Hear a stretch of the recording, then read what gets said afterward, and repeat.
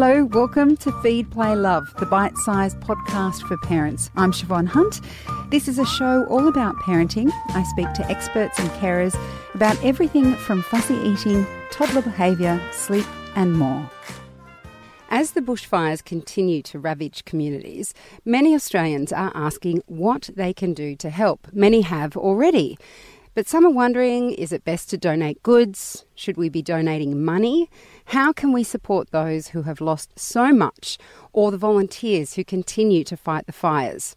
As parents and carers, our thoughts are often with those who are in the same position as us, looking after small children and how we might help them.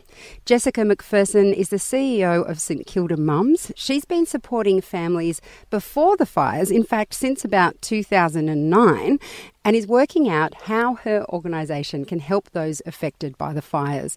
Hi, Jess, how are you? Hi, I'm good, thank you. Now, I just mentioned you've been running St Kilda Mums since 2009, supporting parents in need. How does this emergency compare to the work you usually do day to day? Well, it's interesting that we talk about 2009 because, of course, February 2009 was the Black Saturday fires here in Victoria.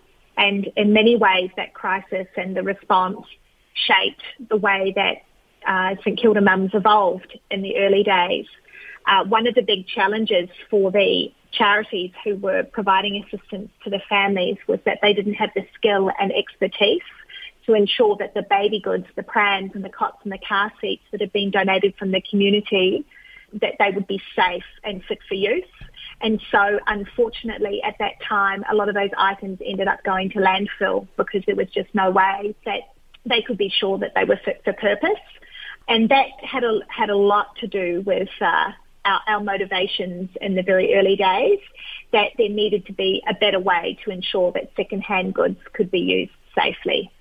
And so part of what St Kilda Mums has been doing is testing those donated goods. Is that correct, to make sure that they are safe for use? Yes, and we've invested a lot of time in upskilling ourselves, monitoring all of the recalls and making sure that we work closely with the manufacturers around any fixes or understanding how spare parts work, etc., so that they can be safely passed on. There is an app on the Apple Store called Baby Safe. It's an app that we've developed to support our sister organisations around Australia.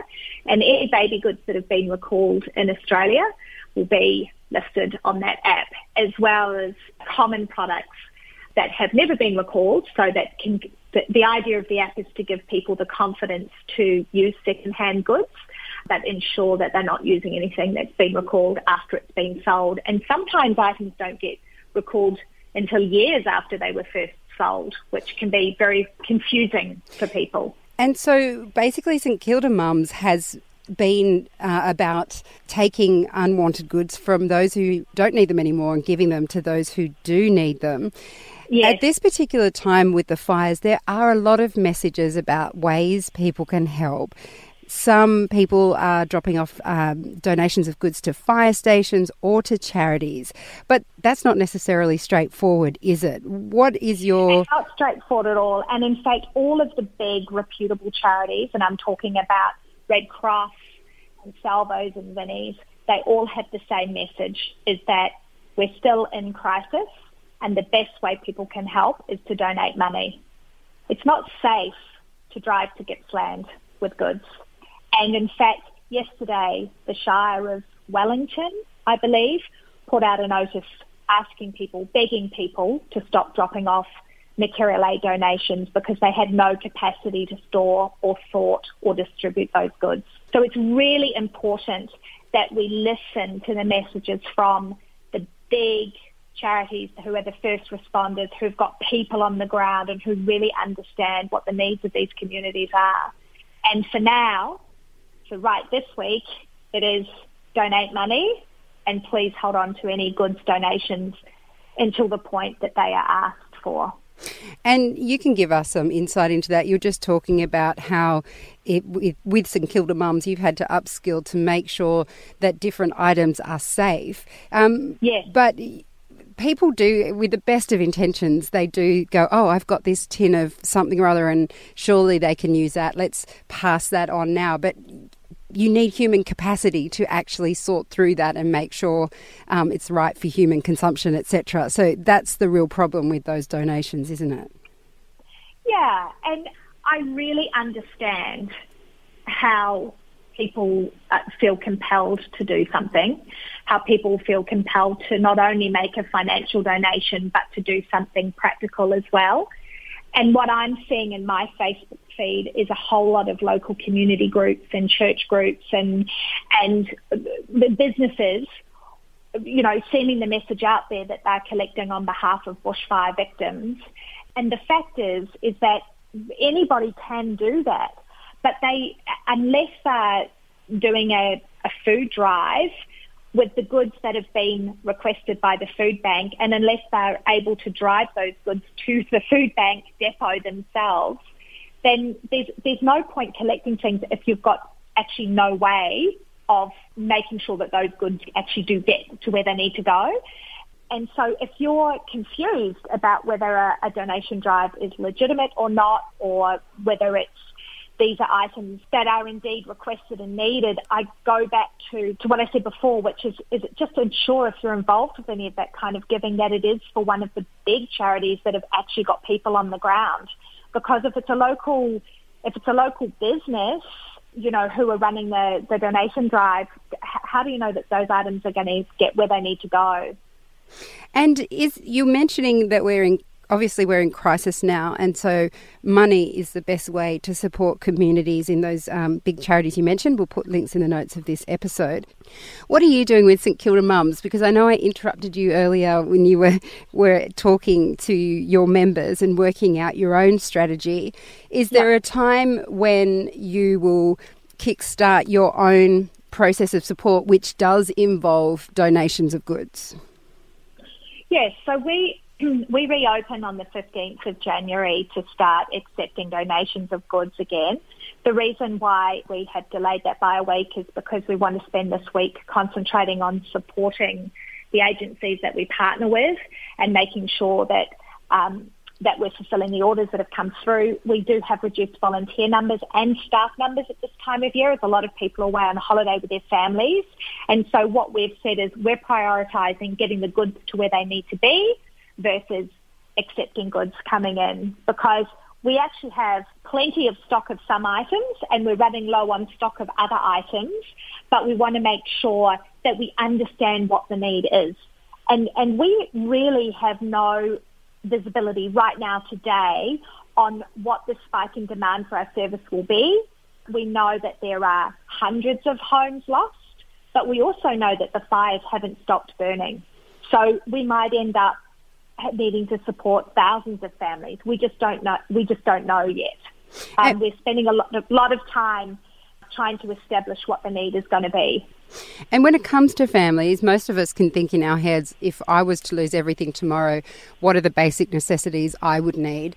Is that something, I mean, obviously you don't know what the need is now because you don't know how old the children are that are impacted and all that kind of thing. But would you say that there are some basic necessities that when the time comes, things like nappies and formula and that sort of stuff is possibly what you're going to be needing donated to yourself and perhaps your sister organisations around the country?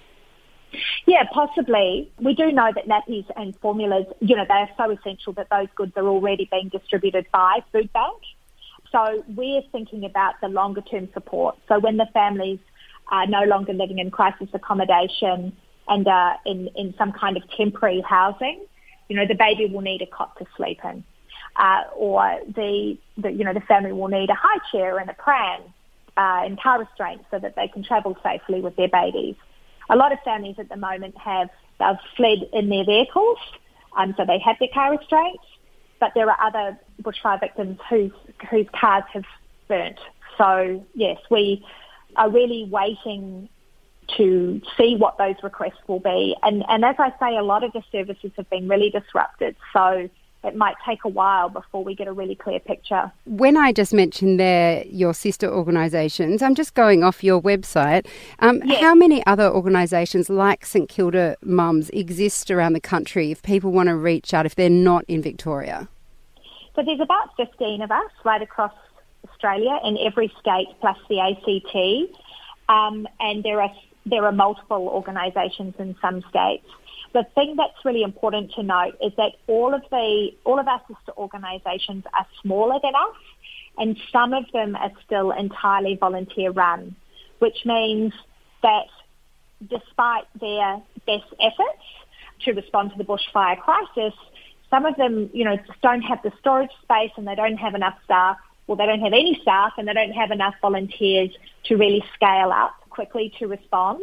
We currently provide material aid to every local government area in Victoria through our regional project. We've got these incredible freight partners, Victorian Freight, and they're working really closely with Food Bank at the moment. In fact, they got the first barge into Mallacoota. So we know that in partnership with them, we can get the goods to where they need to go. But I'm very concerned about that area of the south coast of New South Wales. How are we going to get goods into that part of the world when our sister organisation, the closest sister organisation's in the Sutherland Shire? So we're going to be working with the agencies that we have established relationships with, but potentially with new agencies that we've not worked with before, to ensure that, no matter where these families are, we can get the goods to them. That's going to be our primary focus. And we really need to stay, we need to really make sure that we're focused on that over these next few weeks. And should people check out your website to work out when and where is the best way to support you? Absolutely, and we'd love people to follow us on social media as well, because we're going to be really, really specific about what goods we're short of and what goods we need. And, it's going to take years for some of these communities to rebuild. So we're here for the long haul, and we really invite your listeners to become our supporters and help us be there for these families over the next weeks, months and years as they rebuild their lives. Jessica, thank you so much for your time today. Thank you. That's Jessica McPherson. She's the CEO of St Kilda Mums, and as you may have noted from that interview, it's much bigger than just a suburb of St Kilda. Jess has just been talking about how they're aiming to support the communities on the south coast of New South Wales. So we'll make sure we put up links for further resources on how you can support those families affected by the bushfires in the notes of this episode. Feed, Play, Love is a babyology podcast produced and presented by me, Siobhan Hunt. I'd love to hear from you, so if you'd like to get in touch, email me at feedplaylove@theparentbrand.com.au. See you next time.